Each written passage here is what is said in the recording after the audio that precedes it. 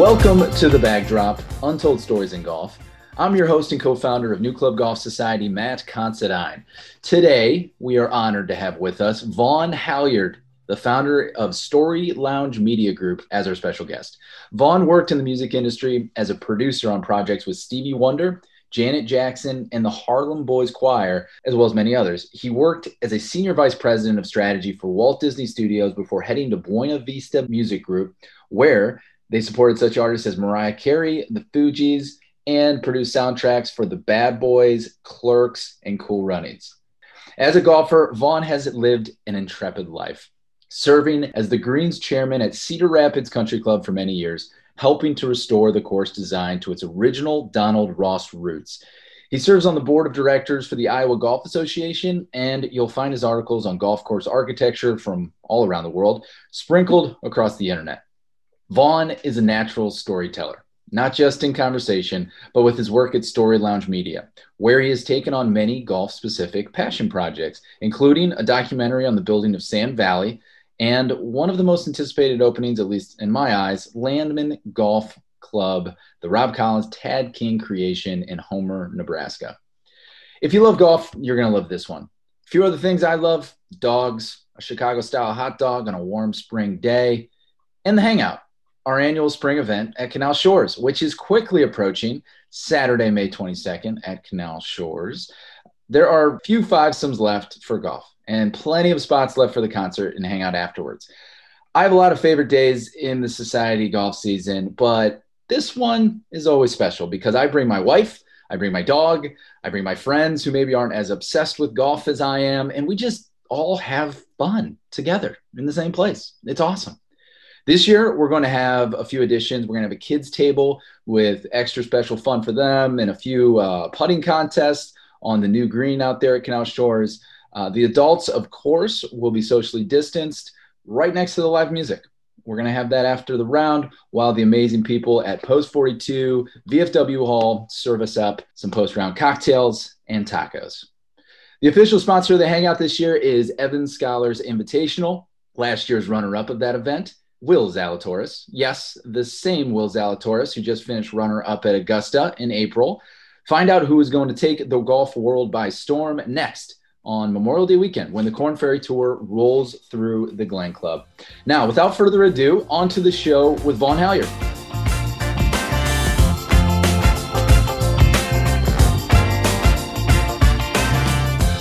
Vaughn Halyard, welcome to the Bag Drop. Thank you. Thank you very much. I'm going to start off with a question that I've never actually asked anyone on this podcast before. What's it like producing on records with Stevie Wonder, Janet Jackson, and others? Oh, you've been digging. It was fascinating. You know, people kind of forget that, people don't know. I don't know if they forget, but entertainment and media is production. We produce product. So in actuality, it's kind of a manufacturing world.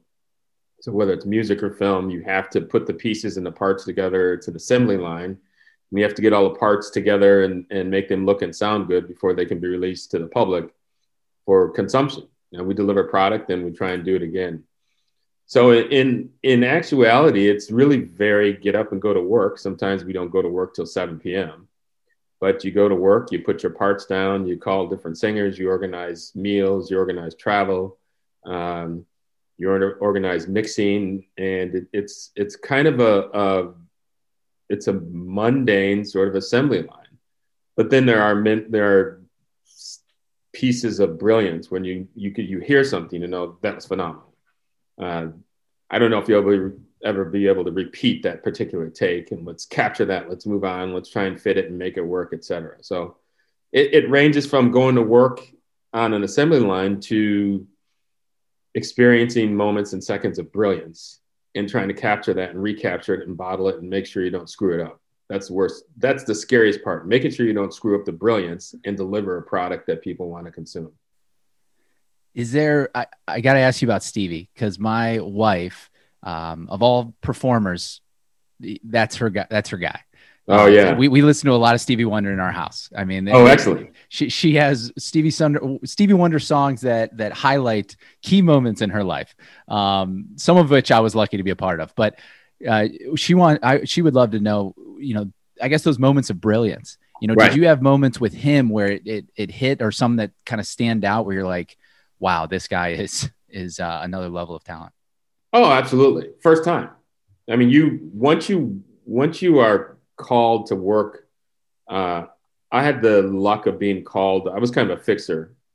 It was a project that was a little bit behind schedule, and it was also a project, as I said, that needed to fit into the manufacturing process. It was a soundtrack. So soundtrack's a little different than records where people can sort of meander and be creative on their own time. A soundtrack requires the delivery of parts on a certain schedule because it's a puzzle.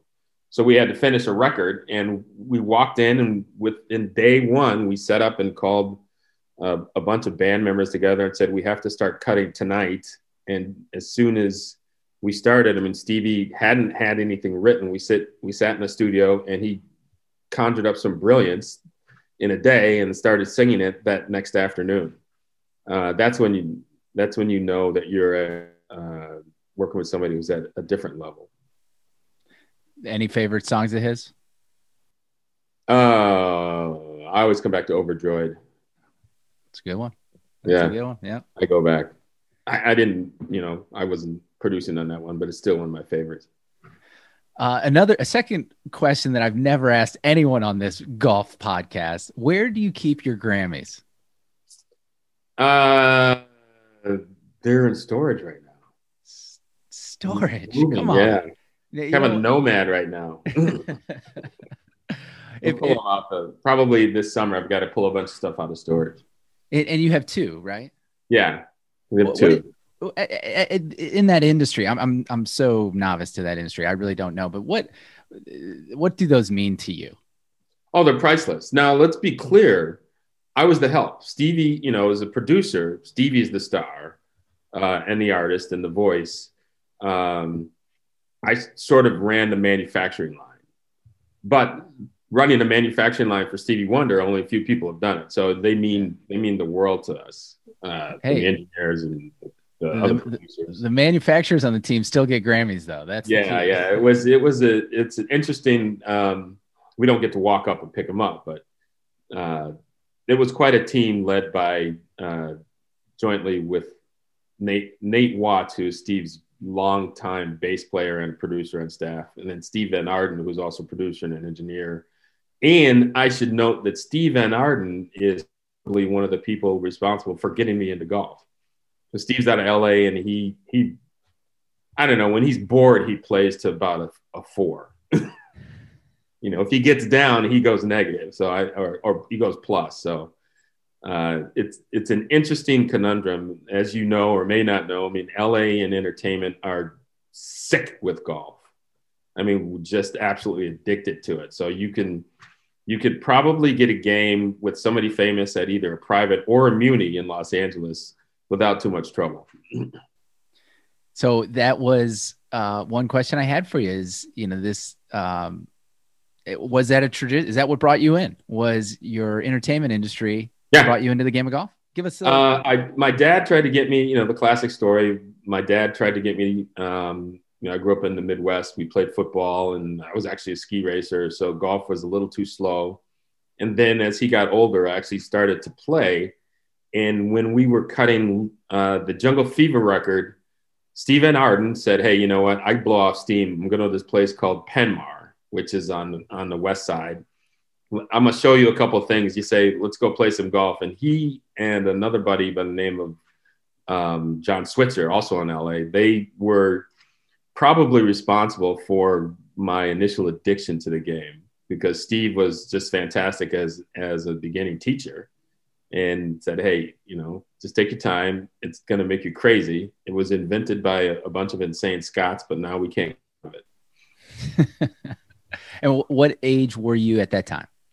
Boy, when we first we kind of took it up in my 30s, and then got serious when my son wanted to really become Tiger Woods. in my 40s. Yeah. So I didn't really get a handicap until I was like 40 something. And you don't have to tell us how many years you've been playing because we won't. I don't care. I'm 62. I mean, it's not like you can't find out, right? Or 61. Don't rush it.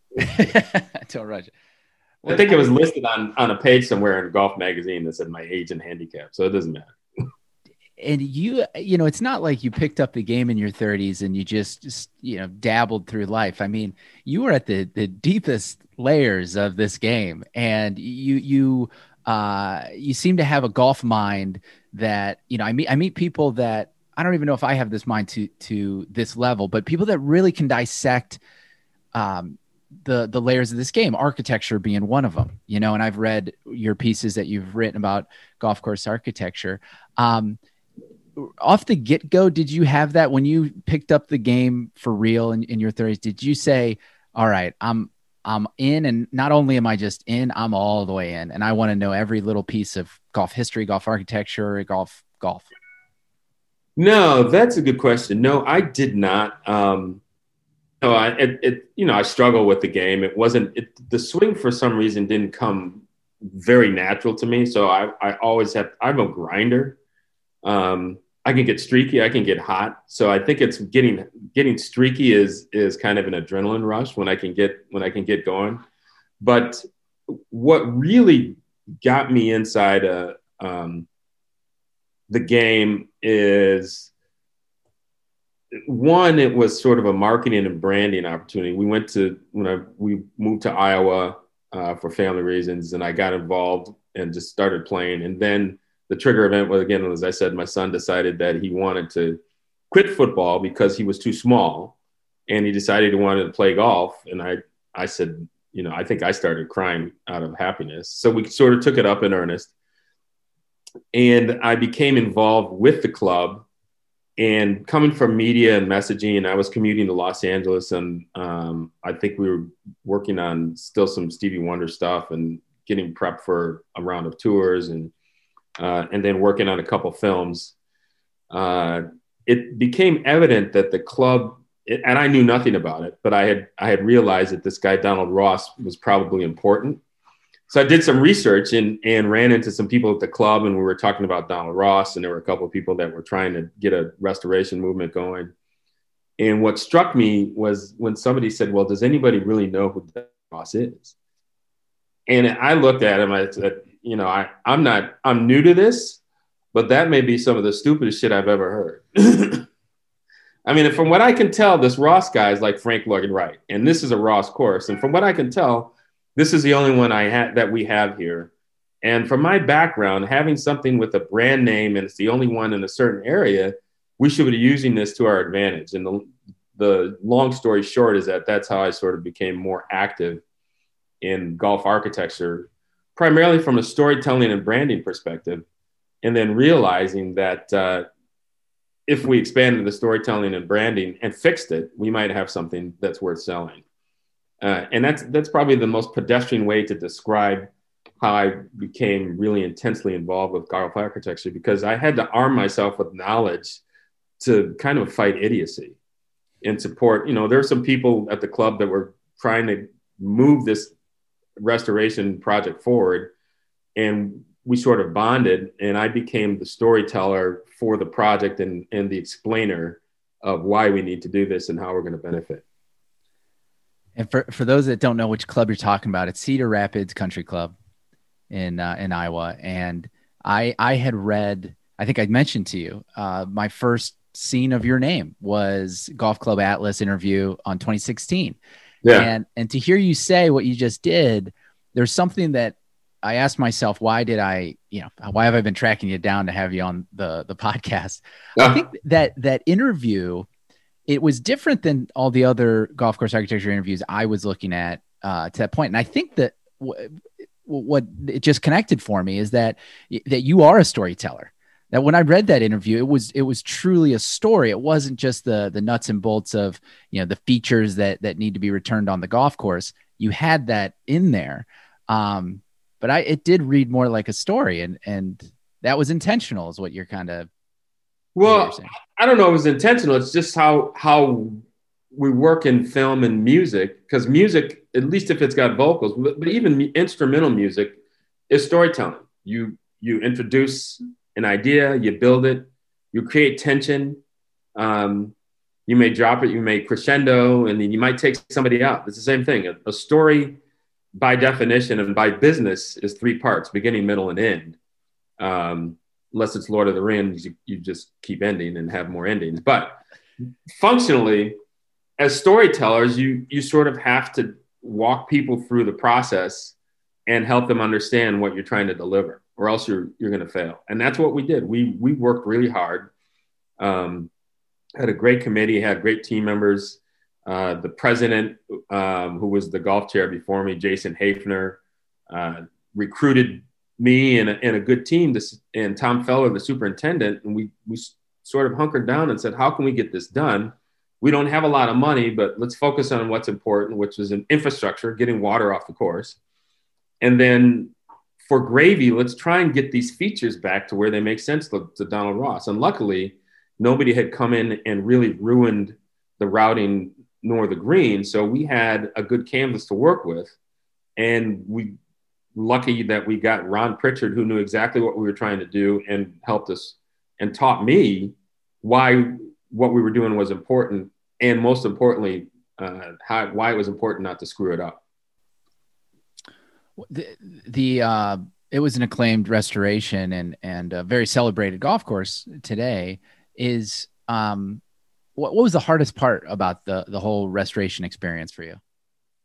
Teaching membership why it mattered. That was the hardest and longest part. And to their credit, as far as they knew, it was the most beautiful golf course that they'd ever seen, and the best and the prettiest golf course in the state. So why would you screw it up? So to explain that it was broken was very educational. It was process driven. It was, taking the time to explain that, hey, this moss on the green is a problem. You shouldn't have moss on the fairway. You shouldn't have sludge running. The water shouldn't be pooling. All these things that were, it was really unhealthy. And you could point to the cause. This is because this drainage has never been properly engineered. This fungus is because all of these trees are blocking this light from the east. There should never be trees blocking light and sunshine. None of this should be in the shadows. And we had to really walk people through and say, we're not doing this to be contrary. We're doing this because if we don't, the course is going to die. And getting people to realize that was the hardest part. And then the second hardest part was getting them to understand that it was such a profound and valuable brand, because they had no real concept or frame of reference of what golf architecture meant to a course like a Donald Ross course, because it was the only one. And Iowa's it's got 4 kind of cool classics. It had others. There were some other Langfords. There was another Langford in Cedar Rapids that got destroyed. But there's a Langford in Vanker is a Langford that could use a restoration. Wakanda's a Langford. Vanker is a Maxwell. And Cedar Rapids is the only Ross, and Davenport is an Allison. So there's 4 classic courses within the state, but none of us knew about each other because we weren't really paying attention at that time. Yeah, I think I remember you referencing in that original interview that the other forces that exist were Augusta Nationals, bright green and tree-lined fairways and white sandy bunkers, and Arnold Palmer's cachet, and putting in ponds because they add an aesthetic to the course. So at this time, and what year was the restoration project started? Somewhere around 2011 is when we started the process. We did road shows. We reached out to different constituencies. We did a road show specifically for women's golf. This is what this restoration was meant for you. We did a road show with senior golf. We did a road show with the low handicaps. We tried to convey the value of the restoration to each of these different groups in something that mattered to them. And we were pretty successful. I mean, there were some, the trees were a point of contention for a long time. But once we did 3-4 holes and showed what it could be, the process accelerated pretty nicely. Yeah, trees for many of our members that are going through the same restoration project, trees seem to be the most consistent sticking point for the members, whether it's a sentimental attachment to a tree, or they just don't see the agronomy basics of getting airflow and whatnot. What was the key for you in the tree discussion, or for your team to convince those members? It's tough. I mean, the key was coming back to the health. I mean, when you can point to somebody and say, hey, this moss, the reason your putts are terrible is because this green has 6 surfaces on top of it. There's moss, there's fungus, there's grass, there's POA, there's bent. That's not how our green's supposed to function. The reason that we're going to have to spend $40,000 on this green if we don't take these trees out is because this green is going to die if we don't. So if you want to continue to spend, $10, $20, $30, $40,000 on a green, we'll keep the trees. If you want the green to be healthy and we can save money as a club, you'll let us take the trees out. And the thing was, at the point when they were planting trees in the 60s, it goes back to that whole Augusta. We want to be Augusta. Well, people don't realize, Augusta is every fairway is as wide as a football field. So the illusion of TV, of Arnold Palmer and all the things that made golf sexy during the 60s and 70s when these trees were planted, the perspective was wrong. So we had a lot of education that said, hey, there's width that was here. Look at these 1930s photos. These trees were not here. Look at the 1930s photos. If we're going to restore it, we need to try and get back to where that was. And let's try and get to a point where the place is healthy, because we're going to save money. And that was kind of the linchpin that said, oh, well, I guess that makes sense. If we can save 40 grand a green, that's probably something we need to do. Yeah. It can be frustrating, right? When you do all your research and you feel like this is the right thing to do, and you still run into opposition. Was there ever a point where you or anyone else on the team just put your hands up and said, you know what, no more, bring your ideas, but we can't take this time. We got to move. We got to do this. We got to push forward. Not a specific point, but Jason Hafner and my friend Steve Greif always say the one guy you don't want to show up at a meeting is L.A. Vaughn. Because L.A. Vaughn gives 0 of those Fs, right? And we'll go right at it, and we'll lose friends. There are, people have had, there were some guys that said I should resign for various reasons because I was ruining the course. I was ruining the golf experience. I was ruining a bunch of things. And I basically, I brought L.A. Vaughn to the meeting, and all of that ended pretty quickly. And I did not resign. We'll just put it that way. But yeah, sometimes there's a line in the sand, and you sort of have to throw down and take a stance. And having dealt with music and film and television for so long, it's not hard to pull that trigger when necessary. Yeah, I'm sure you've had to pull out L.A. Vaughn in plenty of other situations aside from not too many. I mean, it kind of the restoration and the work and the stuff that Pritchard and Tyler Ray did sort of speaks for itself. So once you have that as your point of reference, there's not much that people can say. Yeah. I got to see the work of Ron and Tyler up close myself, because I'm a member at Beverly Country Club, and we just completed our Donald Ross restoration. And I know it well. Yeah. And it's incredible to see what those changes have done and to see it now in play, and how happy everybody is with those changes. The one thing you touched on, agronomy and the health of the greens, I thought it was neat to hear. I can't remember if it was Tyler or Ron that said it, but they were complimenting our superintendent, Kirk Spieth, and they said, you guys got a really good superintendent. Yeah, and you're talking about how great your greens are. He's really good. That's why your greens are really good. It's not the health of these greens. There are contaminants. There are 6 different types of undergrowth going on here, and he still gets them rolling well. If we can remove some trees, if we can reseed these greens, you won't believe how good he is, because then you're going to let him focus on other things that he hasn't had time to focus on. And that has rang true. And I think about that all the time, because I think a lot of our listeners know from past guests, superintendents are some of the most underappreciated people in the golf industry. Oh, absolutely. And it was cool to hear, guys who are building the course kind of fully understanding what his capabilities really were. And now we get to see it as members. So it's so hard to get people to see that early, is what I found.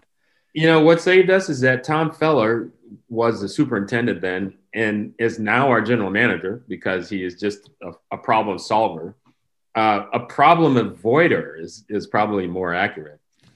When Ron walked the course, and we had talked to, I won't name him, we talked to two other architects who, one wanted to remake the course in his own vision, was going to blow it up. And, in 2011 dollars had proposed a $3 million renovation. Luckily, we dodged that bullet. We got Ron. Ron came in as the old professor and just kind of walked the grounds and held a fireside chat and came back and said, hey, this grass has survived for 100 years. You haven't screwed it up yet. Let's cut some trees, get some air and light in here and see what we can do. You probably don't need to replace anything. And that saved us millions of dollars of work, including the greens. And Tom Feller was able to kind of execute a lot of that in-house and bring those greens to life. And one thing that Tom learned very quickly is that he is POA's worst enemy. He knows how to destroy POA. POA runs from him. So it's amazing the quality of greens that we have in an area that, POA likes to basically commit atrocity. And that really was the tenor and the tone for the entire project. Just let's get it done, figure out how to do it right, and let's try and figure out how to deliver the excellence for a budget. Yeah. Now we're in the middle of doing it again. That's a little different story after this derecho, but that's a whole nother interview. Well, let's switch to some public golf because you were quoted in Golf Magazine as saying, what I've really come to appreciate is the way that great golf course architecture, when it's made available to the public, can affect the surrounding community. What are some examples you've seen of public courses that have made this impact? Well, I mean, you can pull a couple right off the shelf. I think Winter Park is one. The demographic is a little more well-heeled, and you can go to East Lake, but that falls on the back of an individual who funded that. But I think there are opportunities. The Kaisers, Mike Jr. has really put his neck on the line in Madison. We've talked. I've known him for a long time, since the beginning of the Sand Valley. He's very passionate about it. And there was a battle to try and get the various townspeople and various constituencies to understand the value of excellently architected golf to the people. If you have better architected golf and you surround it with programs, you can use that to improve the surrounding economy. You can use that to improve the surrounding environment and education for the people and access to the outdoors. If you can get a kid to do something for 4 hours, you should focus on getting him to do that, him or her. And I think that's what golf does as well as any other outdoor activity. But it changes the way that kids look at participating with other people and how you approach the game and all the things that all your listeners know golf brings to the community. It's important to try and get the communities to understand the value of golf the way that we do within the golf architecture and the golf key community. Yeah, it's a big deal. I mean, to me, it's a big deal. I'm just really working on a couple of different projects. I work with Craig Kirby, Golf My Future, My Game, and he's involved in a number of initiatives. We're doing a couple of initiatives for him on his board, and he's got programs in Detroit and Birmingham, Alabama, and DC. National Links Trust has tapped him to be part of their program. It's really getting golf involved at an organic level in the community and making sure the community understands that their investment in that golf ground is something that yields benefits versus something that should be scraped over and sold off to housing developers. Yeah. Yeah. And it takes a larger perspective a lot of times for that message to resonate. Yeah, there's a lot of education involved. I mean, there's a lot of education and again, teaching the same thing. You have to look at it as a project, explaining the value of what golf brings to a community and the people around it, so they understand that this is an asset. And I'll point to Sand Valley. Again, it's a high-end resort. So let me qualify that.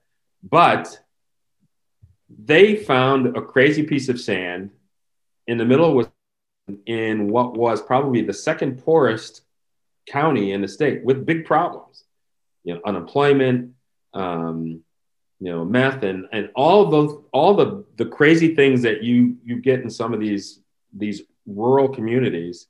And it's changed the game. There's housing being developed. They're at full employment. They're trying to find people to work there. They're sold, some of the rooms are probably sold out for 2 years.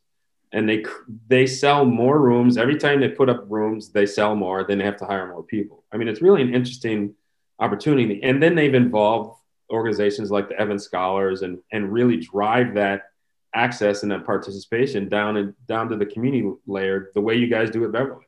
The way that Craig has set up with National Links Trust at Langston, the public courses in Washington, D.C. I mean, there are really good things that come from golf. You have to teach people what's good about them. And once they get on board, they say, oh, yeah, this is a different level of community engagement. I think that's part of my mantra and what I'm really interested in doing is driving great golf architecture into the public community and the programming that comes along with it. The Kaisers, Mike Jr., Chris, Mike Sr., they're definitely some of my biggest inspirations in the game. And I've always appreciated how they they listen. They're all great listeners, but they don't give a ton of credibility to the naysayers because, how often have we heard Sand Valley is a great example that, it'll work. Okay. It worked as Bandon. It'll work as a resort, or it's not going to work in Wisconsin, and they make it work in Wisconsin. Yeah. And then they say, well, it's not truly public accessible. And then they make the sandbox, available for true community locals that live and work there. And that works. And then now they're creating a private club amongst the resort, and people are like, oh, well, private clubs that's like, and I know that's going to work because they don't take. It's not a cookie cutter approach. They really, truly listen. And I just love it because my inspirations are Scotland, and I know theirs are too. And so few of us as golfers have been able to really immerse ourselves over there. I got lucky because I was a stupid college kid that was running from some things in Ohio, and I go to Scotland and Ireland, and nice. I just stumbled upon it. But what I find so fascinating about what the Kaisers have done with all their properties is they're giving that same inspiration that I had as a kid in Scotland and Ireland, and they're giving it to people driving up from Chicago, people driving up from Milwaukee.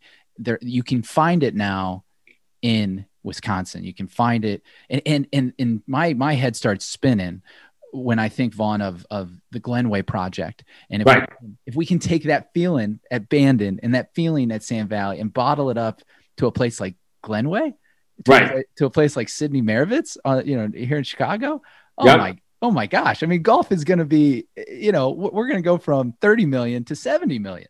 Your point about Scotland is well taken, because the thing I loved about Scotland, you can get on a train and go to the town golf course, which is probably, if you're on the shore, it's a world-class links course that the town has just had. And, if it's not Muirfield, you're going to pay 30, 40, 50, maybe 100 pounds and just play golf. And then you can get on a train and go to another one. It's just part of the fabric of the community. And that's what we're hopefully getting to as the next generation of golf. I mean, golf is being sold out.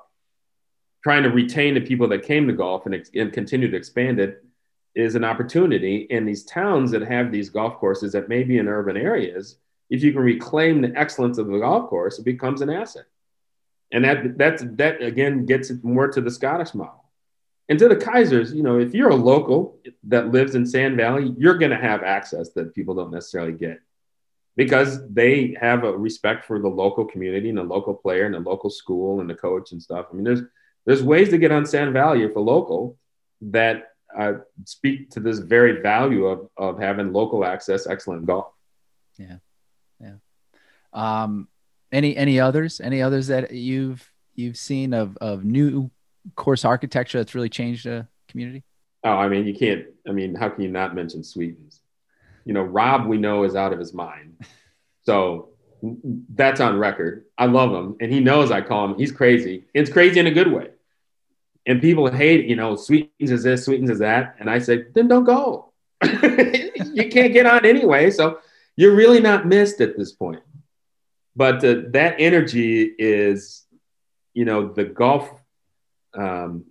golf architecture boom is fantastic for a lot of reasons. And those guys are fantastic for the reason that they bring to it. Doak's fantastic for the reason he brings to it. Pritchard, Force, and Nagel, the top Restore guys, are fantastic for what they do. There's so many cool golf architect opportunities in various lanes that, as an industry and as a collective and as listeners and geeks on this podcast, it's kind of incumbent to us to try and spread that word and gently educate people to the value of golf architecture. And you'll find that people, when they play, they've been playing the same course and the greens have been cut in a circle for 10 years, and they get to a sandbox, or they get to a Sweetens, or they get to a Jeffersonville, right? The Jeffersonville, the Ross up in Pennsylvania. Once they get to go those and they feel it and they say, oh, wow, yeah, this could be better. Maybe my course could be better. And it's a sort of small virus that you want to promote and get people to understand the quality of the golf experience. It matters, right? The golf architecture is important. The conditioning is important. There's no reason that a Muni shouldn't celebrate the golf architecture that it has or its potential, and it shouldn't celebrate great conditioning. So over time, I think we're going to try and push more of that into the Muni space and the public space. But it's an interesting time, and I think it's all important and incumbent upon us to try and evangelize the importance of the excellence in golf. I'm glad you brought up the madman himself, Rob Collins, who has multiple guests. We just saw him last week at our spring meeting down there, and we were talking about Landman. Yeah.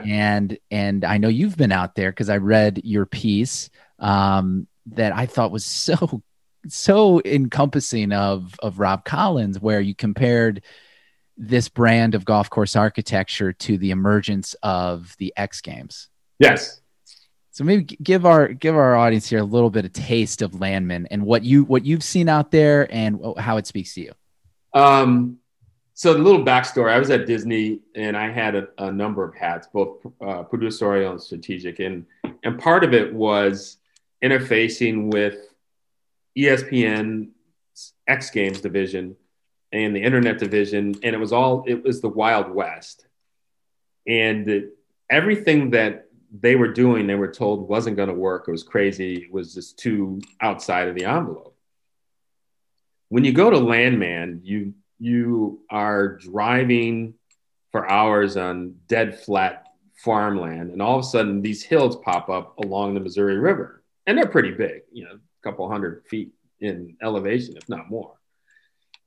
And the closer you get, the bigger they get. You go up there and you get to the top of this ridge and you can see for 60 miles. And it's an insane piece of property. When you scraped it off, it looked like Mars, literally.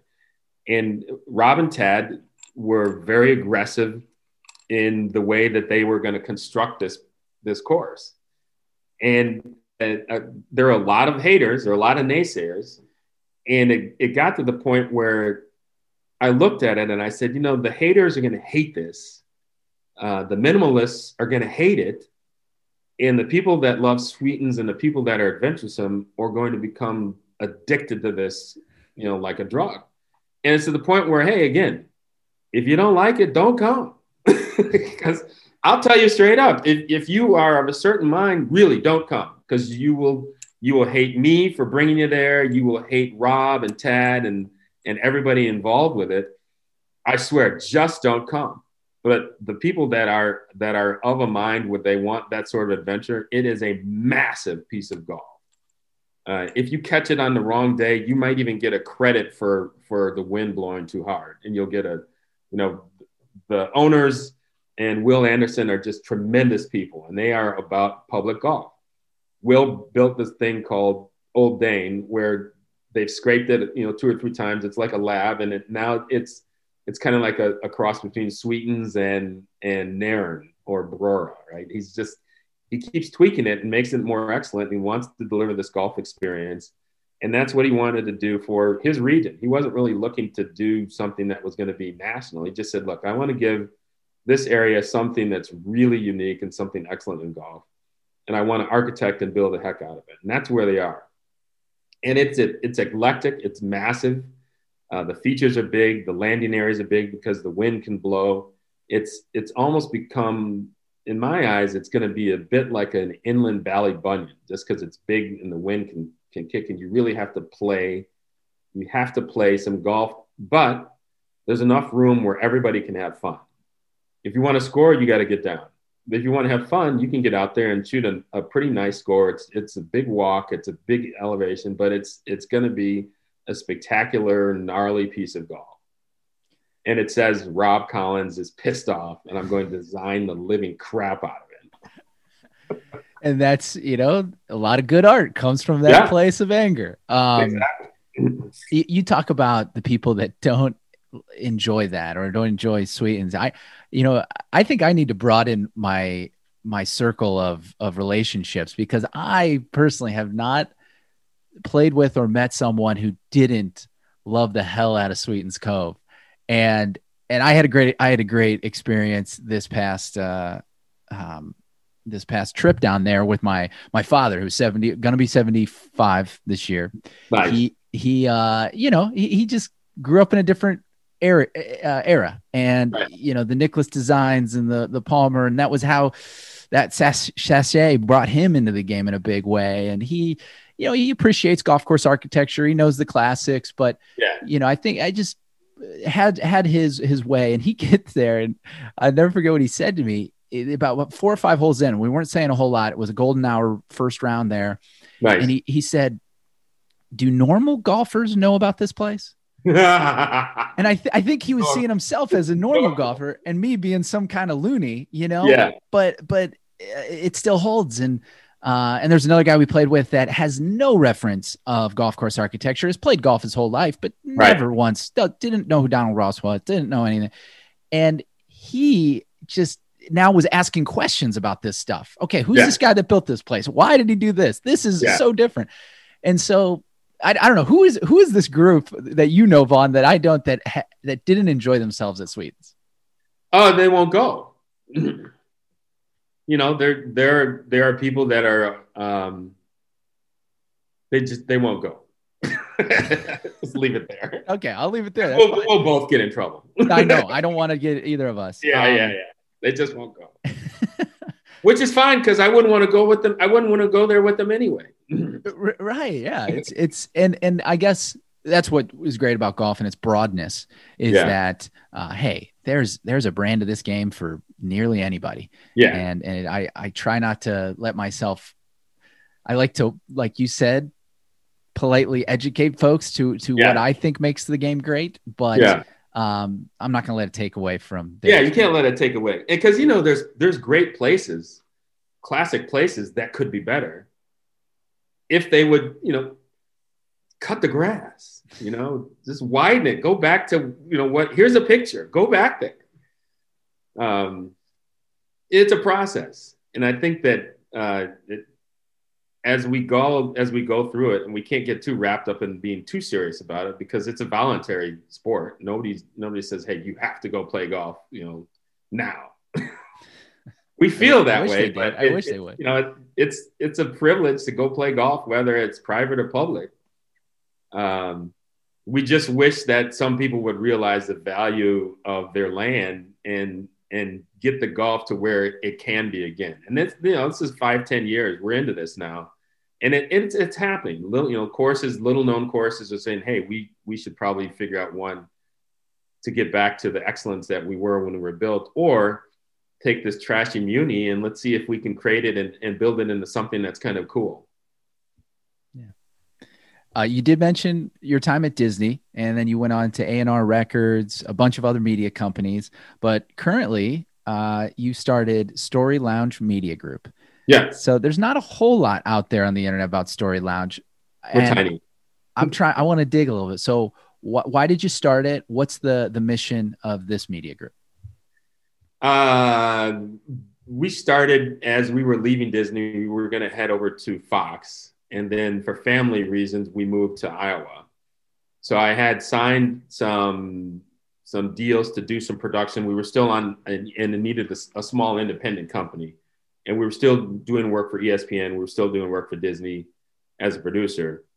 And I figured out I wanted to have a small spot where people felt comfortable hanging out, writing, telling stories. And the most comfortable place that I could think of were places called lounges. They amuse me, right? So I came up with the Story Lounge, and that really has become the storytelling vehicle. We focus on smaller things. We've got a show that we partner with the National Science Foundation to try and enhance STEM education. Because back then when we started, STEM education was trash. It was horrible. So we went and looked at finding the thrill and the science in thrilling activities. So we spent 2 years with the Navy Blue Angels, the U.S. ski team, snowboarding in Shaun White era. We are currently doing a project with Formula One, because all those things are based on science and physics. I can explain Shaun White in the half pipe. Every time he hits a half pipe, he's trying to escape gravity's pull.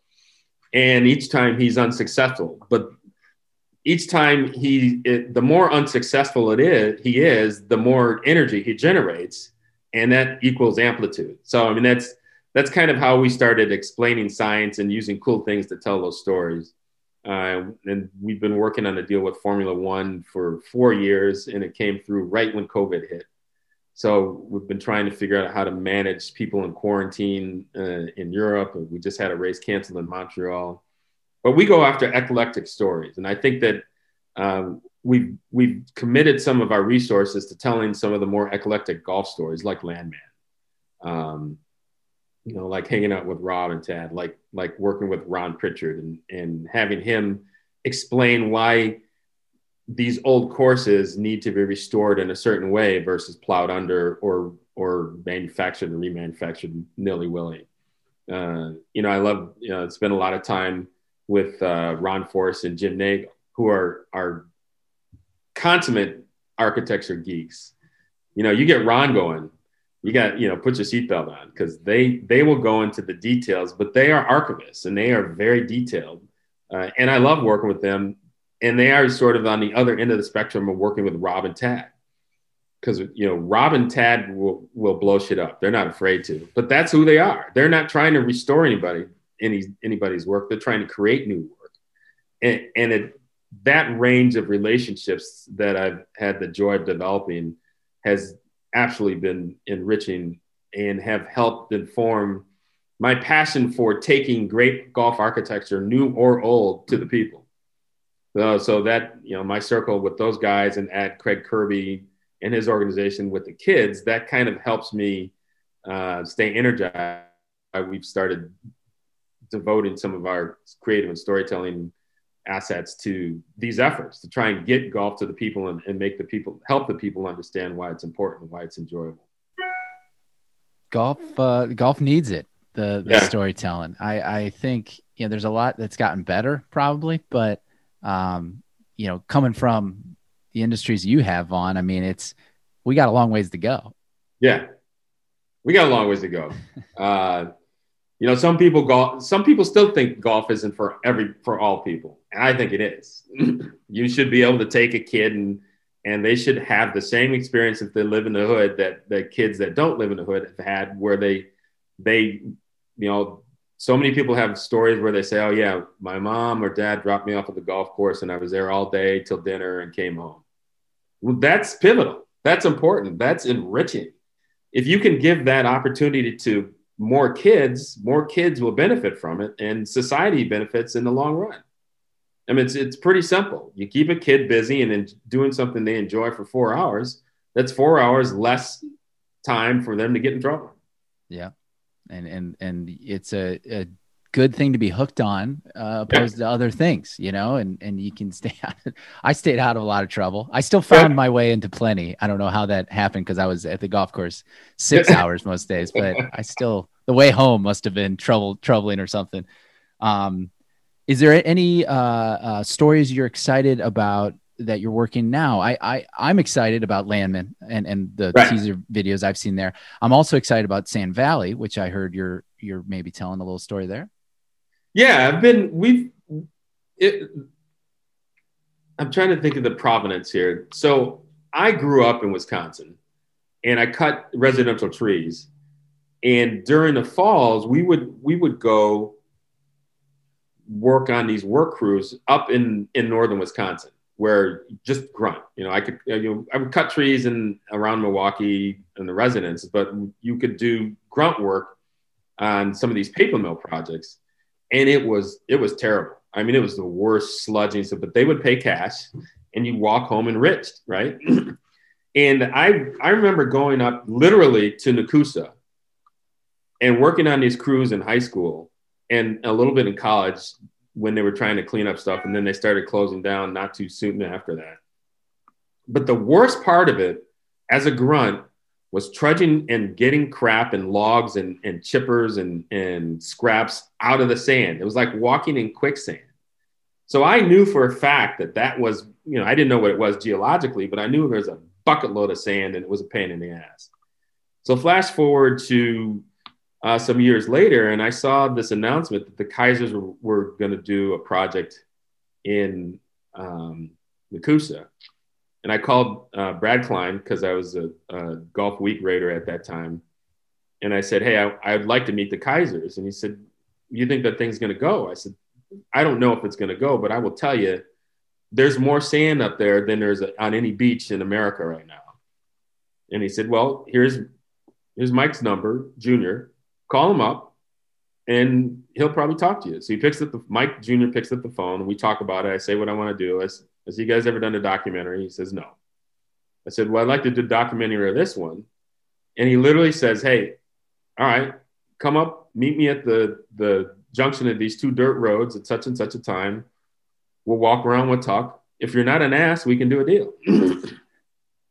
And we didn't really have a plan. We just tried to start capturing stuff. So I started shooting, a couple times a month or every 3, 4, 5 weeks, and just going up there and grabbing as much footage as we could do in 2 or 3 days when there were still trees on a lot of the grounds. Some of the grounds were already done, but probably only 30% of Sand Valley was actually cut and shaped, and the first 6 holes were in it. So we started shooting with Corin Crenshaw and Casey and DMK for the last, probably since the beginning of the time. And it's kind of a process.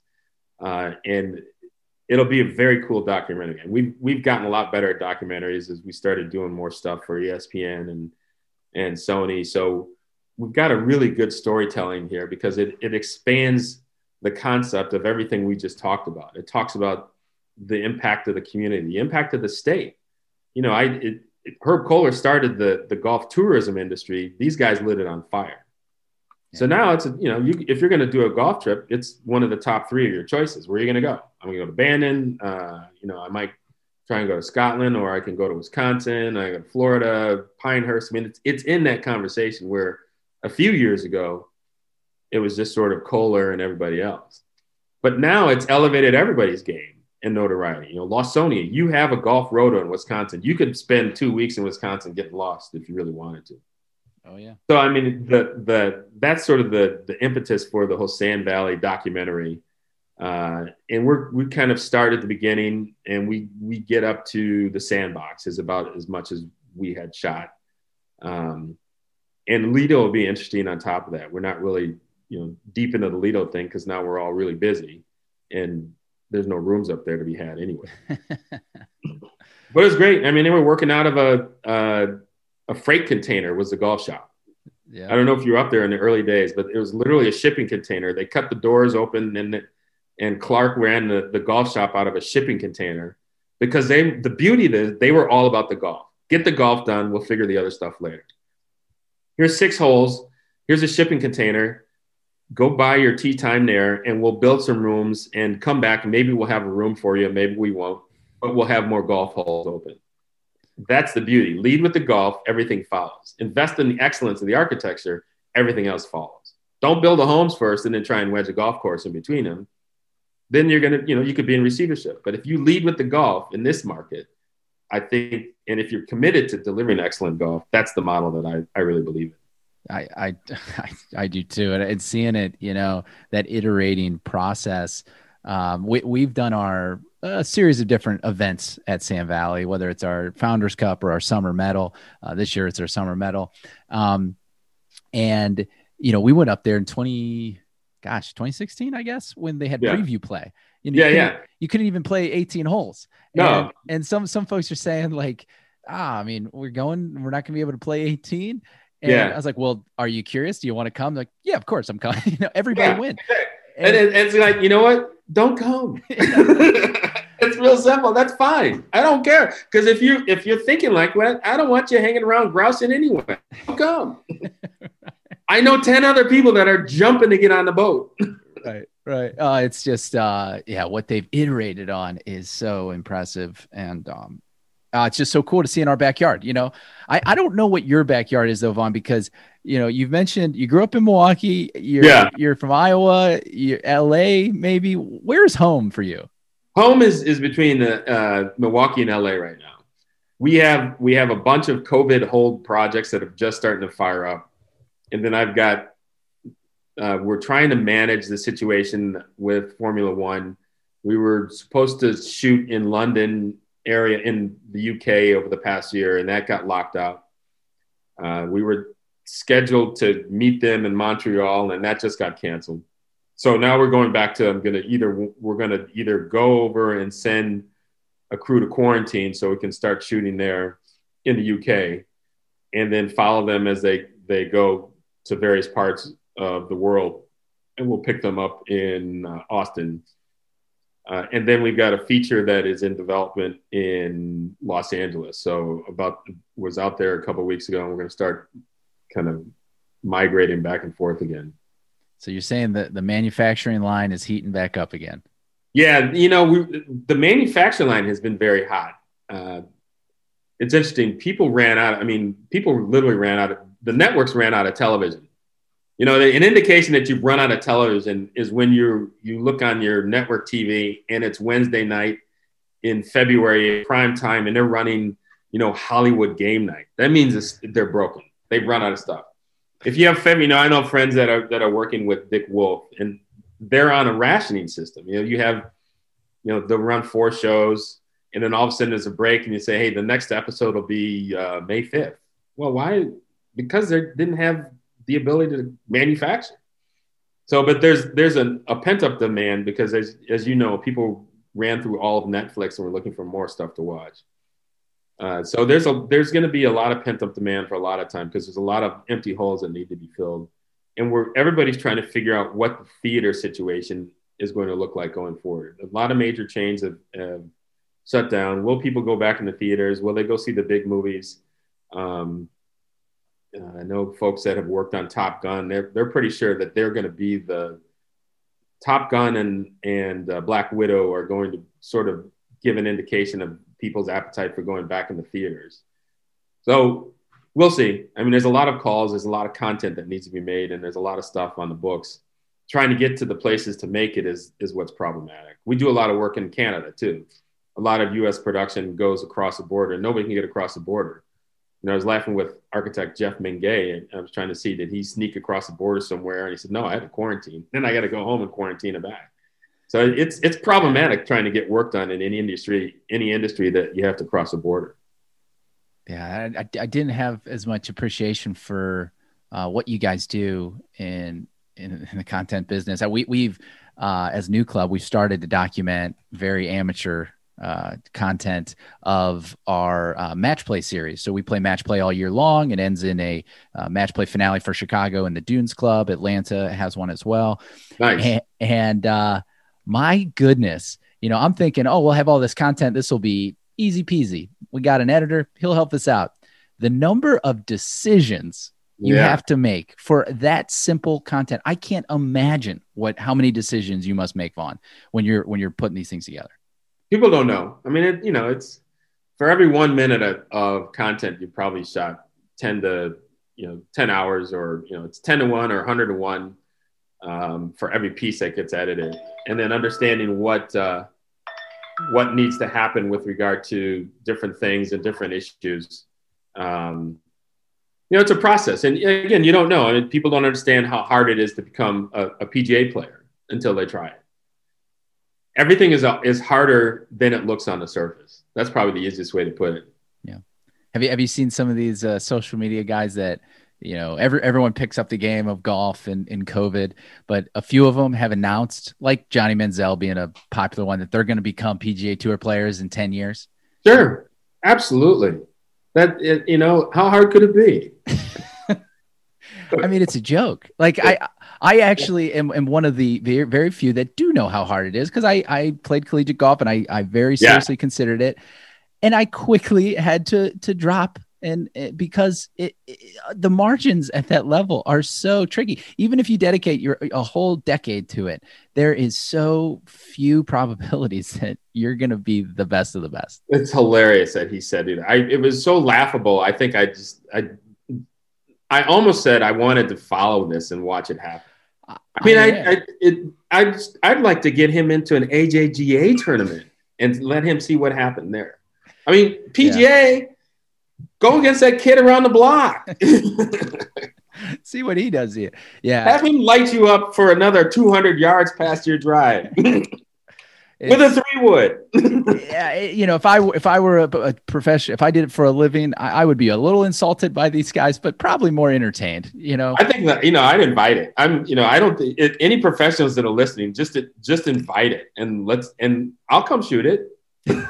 That's you guys invite Johnny Manziel to a new club event, and we'll get a couple of juniors and let's see what happens. I think he's got time. I'm on it, Vaughn. Football. Another thing I wanted to ask you about in the world of golf geekery, and this is what I love. This has happened to me so many times since starting New Club, is I've been a member of the Society of Golf Historians on Facebook. Oh yeah, for a while, and I'm not active. I just I'm one of the lurkers, and I consider myself an amateur historian, always have been interested in, who won what and what was the impact of this course from the UK, all this stuff. And again, I see your name, and I wouldn't have recognized it until we got this on the calendar, but you're an administrator of one of two groups I'm a part of on Facebook. Oh. I think one is my alumni of the University of Akron. The other one is the Society of Golf Historians, and you're the administrator. So tell me, how did that come to be? So Connor and I Connor started the society as a lark. He just said, "Hey, I'm going to start this golf page because I'm going to see if there's other history guys." So I sign up. I said, "Oh, history is cool," and we start communicating and we know the same people, and we kind of have the same issues. He goes, "Hey, maybe we could film a couple of these things?" And yeah, I could do that. So we filmed Pritchard, and we did this thing with Forrest at a Hyannisport. And some of these pieces turned out really good. And then we started getting some of this content that is priceless. Tom, young Tom's putter and the provenance of that and the controversies around it. And then we filmed Ben Wright, who was genius. I mean, this guy was lit up and he had stories. So we started having fun, and then we started vetting different things and talking about trying to put different pieces of history. I mean, we don't have any sponsors. We haven't sold anything. It's just sort of a passion play, and it's neither of our day jobs, so it kind of comes in spurts. But we've had a ball doing it. And we find out that people really enjoy it. And he's brilliant. I mean, he's a great interviewer. He's hilarious. And he's so passionate about it. He's the ultimate historian geek. And he's got so much trivia in his head that it just spews out indiscriminately. And the best part is, it's kind of like Johnny Manziel making a statement that he's going to be a pro. Somebody will make some ridiculous, inaccurate statement of history, And all of a sudden, Connor's got fact. And the people kind of shrink back into the corner. And I get to watch it and document it. And I said, and I'm always the guy that's going to say, so you have any other questions or no? And so we've had a good time. We've just taken we just came back from Augusta because it wasn't anything that we could publish, but it was really a combination of, hey, we'd like you guys to come down and really get some facts and understand the facts of this and the facts of that. And you might find it fascinating. No, you can't shoot, you can't podcast it, but you should understand the history. And they really, and I won't say we on that, they really appreciate his detail and the passion for the actual history, to the point where it was sort of a very honorable invitation to come in and participate and really understand what the history of the place is. So, and we've gotten that in a couple other places. And it's just sort of this thing where, hey, people want to get it documented, and telling these stories and getting them captured before they're gone is part of it. And we just have a good time. We may play a little golf along the way, but that's just part of the deal. Yeah. It is fun to follow along. I have noticed you do have to fill that administrator role occasionally. I mean, you got 22,000, opinionated golf historians in there, and you've had to kind of play police sometimes, right? Yeah, LA Vaughn will show up. There's knuckleheads. They're and I'll be straight up. If they get racist, shut them down, and I'll burn them. I'll fry them. Misogyny, ignorance, xenophobia. It's just not that kind of. If they bring all the bad, you do not bring any of the bad things that golf has become known for, because we're trying to go a different direction.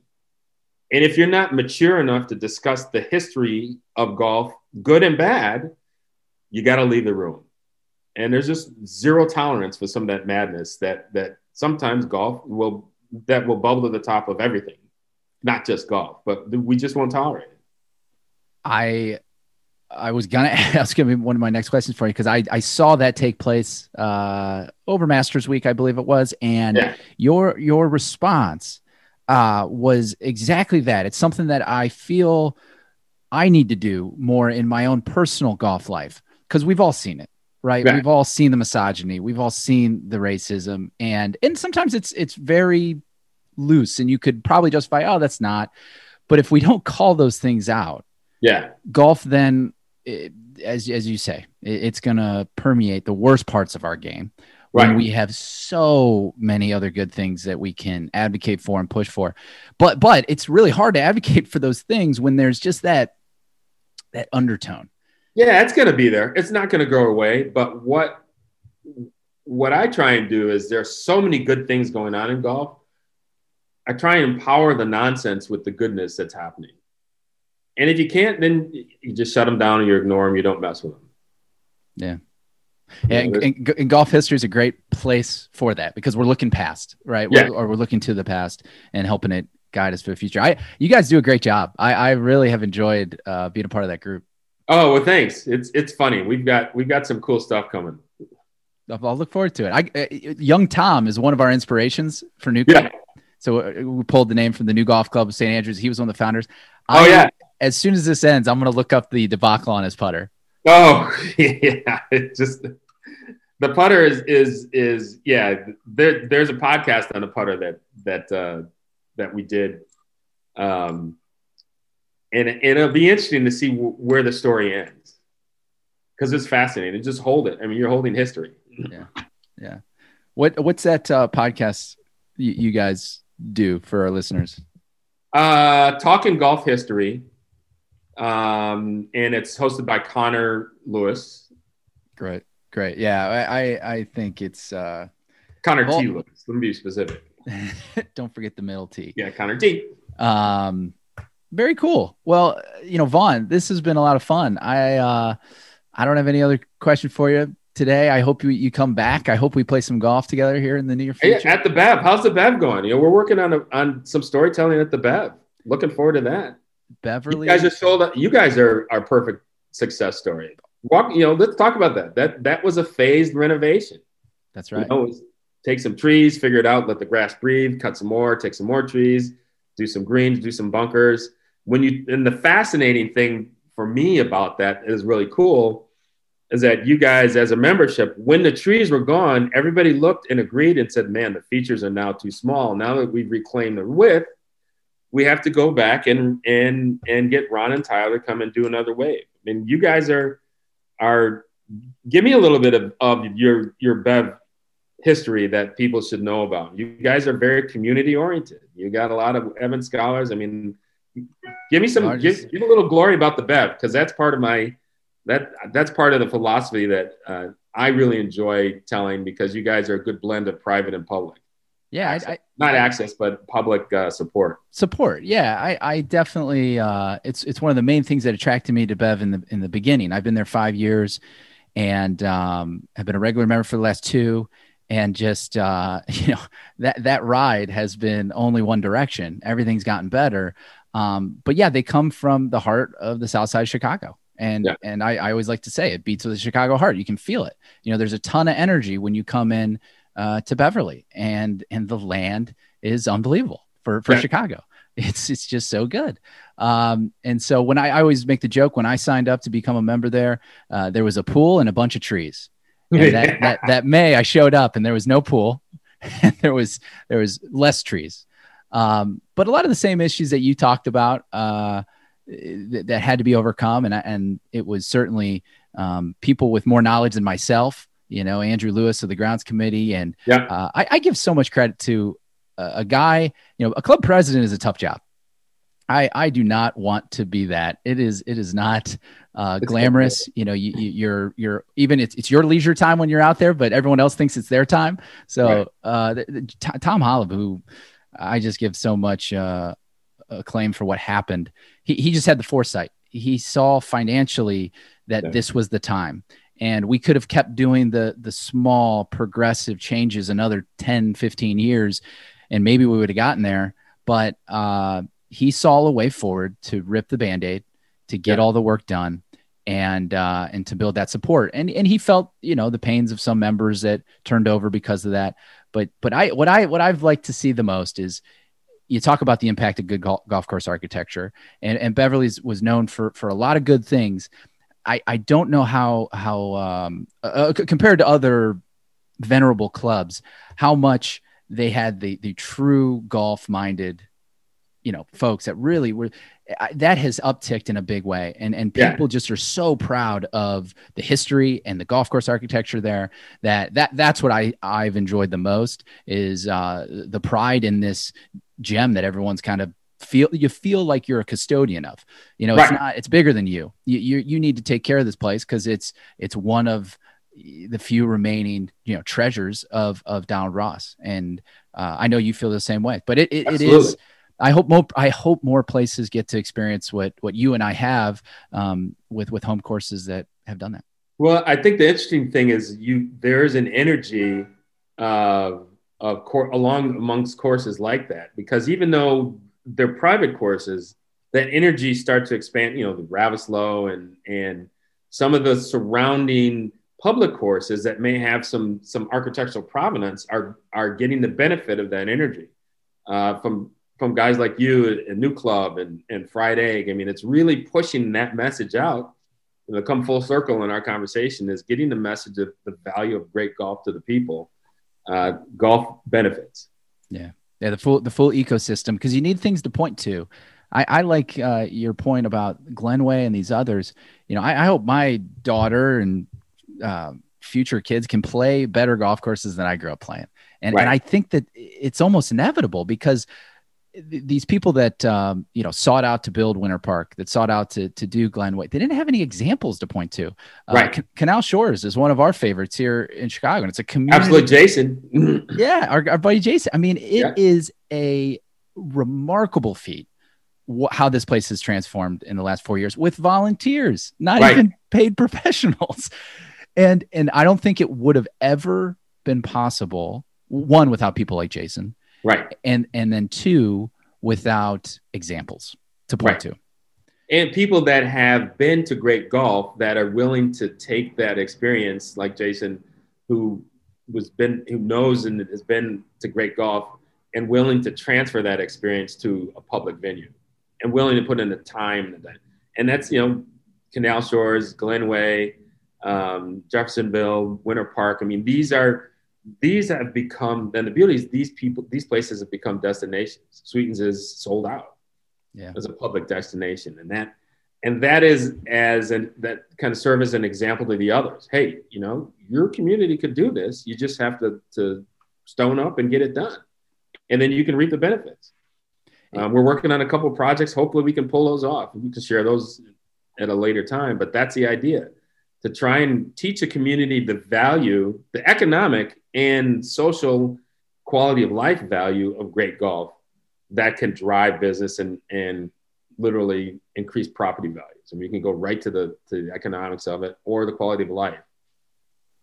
Yeah, it's one big reason that I'm such an advocate for our private clubs creating some elements of public access. And I talk about that a lot on this podcast because our roots are Scotland and Ireland. They all have it over there. And you might not have Aurora if Dornoch had a gate up. You might not have these courses next door, if you will, that, they look to their big brother. One good example I like here, and it's not so much public that they create any access for public, but it's that their staff and their membership has partnered with another is Bobolink.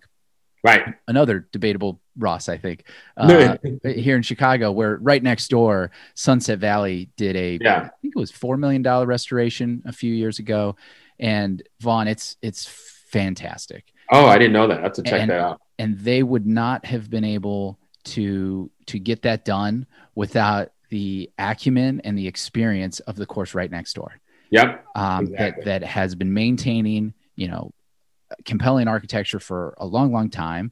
And they get those best practices because we're all in this together. And so that's why I, for the clubs that listen and hear me say this a lot, it's not that we just want, let me in, give me something for free. That's never been the case. It's better for the ecosystem that people experience your golf course. Yeah. That's plain and simple to me. Yeah. And it feeds, if you are a club, it feeds you future golfers. I mean, let's be real. You can feed your own system. Yeah. With the project we're doing, I tapped, guys like Pritchard and, Tom Feller from Cedar Rapids is going to advise them. We're all, just kind of call your friends, and Connor's helping with the development plan because his day job, he's a real estate developer. And Pritchard's going to help with the master plan. It's just trying to save a course and add excellence to it in a way that shows that, hey, this is an ecosystem. These guys that have done all this other stuff, Pam Allen, I shout her out from the Donald Ross Society. She helped trigger it. With pulling all these people in together to try and save a couple of munis and add excellence to it could be an example. Yeah. So I got one last thing for you, and I almost forgot about it because I'm having so much fun chatting with you. We do this thing this season on the podcast that I'm calling the 19th Soul. I've adapted 35 questions from Marcel Proust, the French novelist of the 20th century. And he was attempting to reveal the truest nature of an individual with his 35 questions. We're not going to do 35. We're going to do 18 questions to reveal the truest nature of the golfer, Vaughn Halyard. So some of these you could spend, some of these could be pretty philosophical. You could spend all week thinking about. We ask you for a quick answer. First thing that comes to mind, go with it. There's no grade. You can't, get a C on this one. They're just for fun. Okay. And you can edit. And we can edit. Number one, when were you the happiest as a golfer? Oh, wow. That's a good question. I've had so many great times. I'm pretty sure it is, it's the classic. When my son was beating my tail, I almost swore. I had to stop myself. And I fired a 180-yard shot into the hole for an eagle to win the match. Nothing like a father-son competition. Yeah, because he was talking big smack. Old man, it was only a matter of time. I hope you can keep up. You want me to get the wheelchair for the cart, all of the above. and just dread it. No, it didn't win the match, but it shut him down, and that took him off his game because I didn't have to talk smack. And he was off for the last 3 holes, and I took it out. Number 2, what's the scariest golf shot? Ooh, for me, as a guy who came to the game late, it's a sloping green sides chip from bent grass, from short grass. A little tight lie. I think a lot of That's me, a tight lie. I'm a yipper. Number 3, what is your go-to order at the halfway house?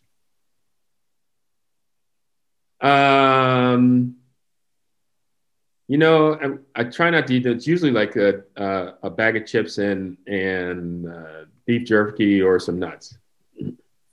Number 4, what is the trait you most deplore in your golf game? Yips. Number 5, what is the quality you most look for in a playing partner? Humor.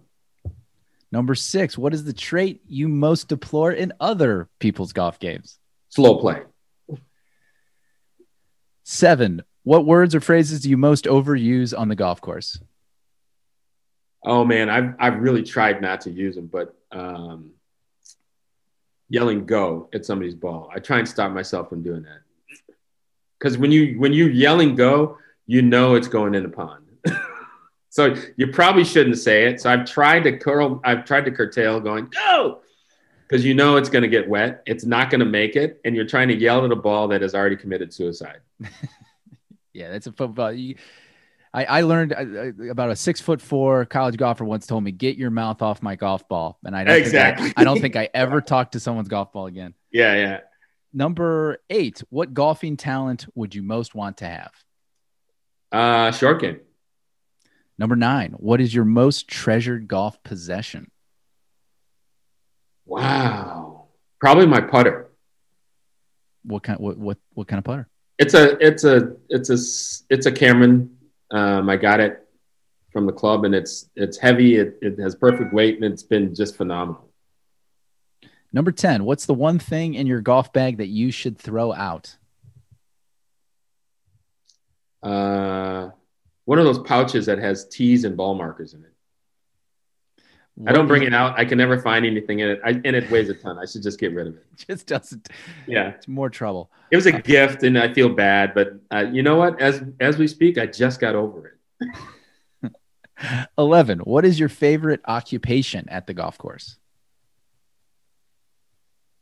Oh, the green mower roller. 12, have you ever asked another golfer for their autograph? Oh, absolutely. Beyond a doubt. Tiger Woods. Did you get it? Yeah, unabashedly. Please. Was it I sign at a it golf course? To me? Put my name on it. It's for me, straight up. Not even lying. Not even going to lie. Number 13, what historical golf figure do you most relate to? I don't know. Maybe James Braid. Just because he was was sort of out there as an architect. I don't know. He might have been a racist. I don't know. But, Brora was a religious experience for me. Really? So, I mean, it's kind of the fact that he would come up with that on that land was like, oh, yeah, this guy's out of his mind. I'm down with him. Great answer. Do you have any golf regrets? Not playing with my father earlier in life. Absolutely. Every day.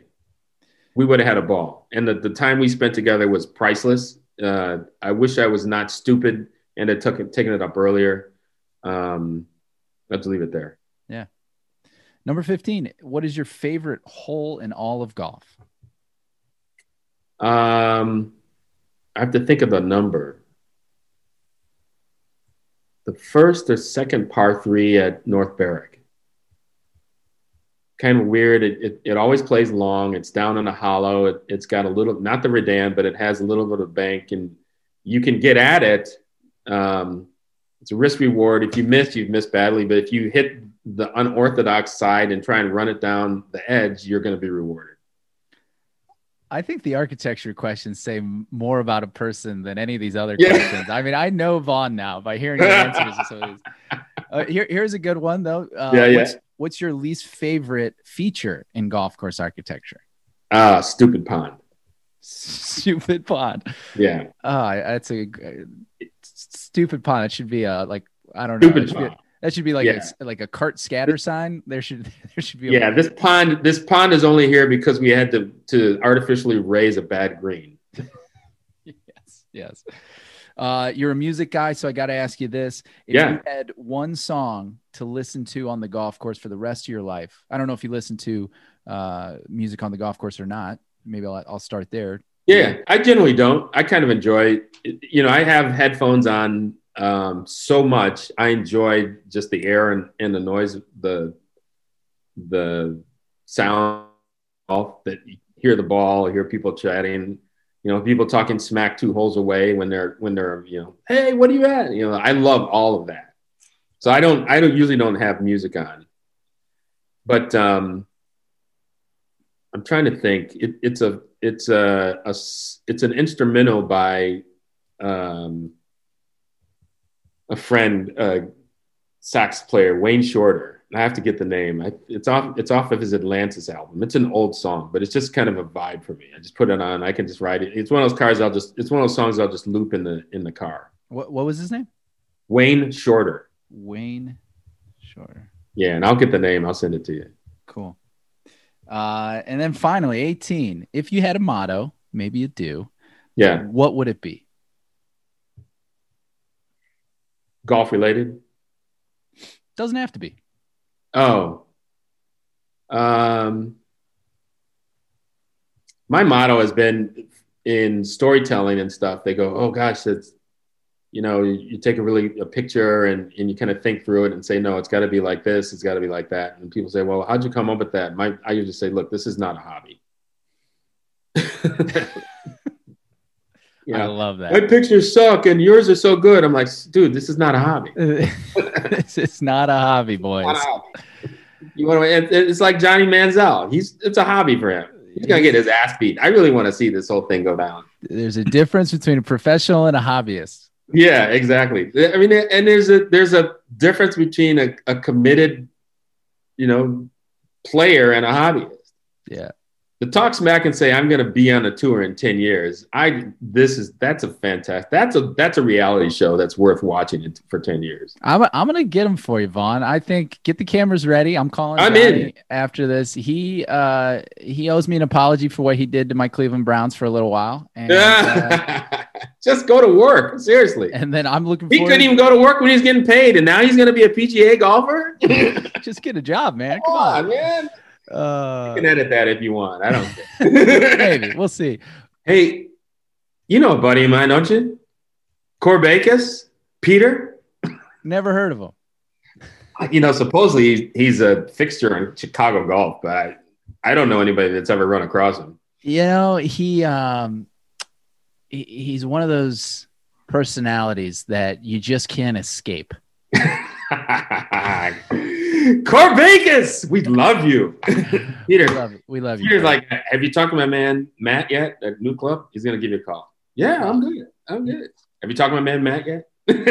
Always connecting. The guy never takes a break from it. Full-time connector. God, he has, and you know what I appreciate about his phone calls is he makes that connection. He's efficient. He gets right to it, and sometimes I'm like, I'm still talking, and he's gone. Yeah, he's good. No goodbye. Often no goodbye. Peter. You know what I love about him is that he is. I can hack it up. I can throw. I can invent this. I can be on a roll, and the shank will show up, and he's like, "Hey, don't worry about it. We're good. I got this." We're in a match, but on the other side, if you get hot, he is the best cheerleader. He says, "Oh yeah. I'm not even going to putt. That's awesome. I'm riding you like a horse, son. Let's go." He's the best person to play with because he's a massively good stick. Unbelievable. Yeah. Oh, he's got so much game. And that's that. I've grown this appreciation for people that can maintain a competitive edge while still engaging everybody. Everybody's having a good time, but he is there to play a game and win it. Yeah. Thank you, Peter, for hooking us up. We love you. We miss you. We'll see you soon, post-COVID. Well, thank you so much for the time. Really a treat talking with you today. Yeah, likewise. Look forward to getting together. Let's tee it up. Thanks so much for listening to the show this week. If you are not a subscriber, please do subscribe wherever you listen to your podcasts. If you want to follow us on Twitter or Instagram, we're at New Club Golf. This episode was produced by Mark Caldwell with research assistance by Jim Sitar. The Bag Drop is supported by members of New Club Golf Society and our official partners. The Evans Scholars Invitational is our official partner of this year's Hangout at Canal Shores. The future stars of the PGA Tour return to the Glen Club on May 27th through 30th for the Korn Ferry Tour's Evans Scholars Invitational. General admission to this event is complimentary this year, courtesy Serve Pro of Glenview. Fans looking for an upgraded experience can purchase tickets to The Hangar, a premium spectator venue with food and drink included. For more information and to secure your tickets, visit esinvitational.com, and I will see you at the Evans Scholars Invitational.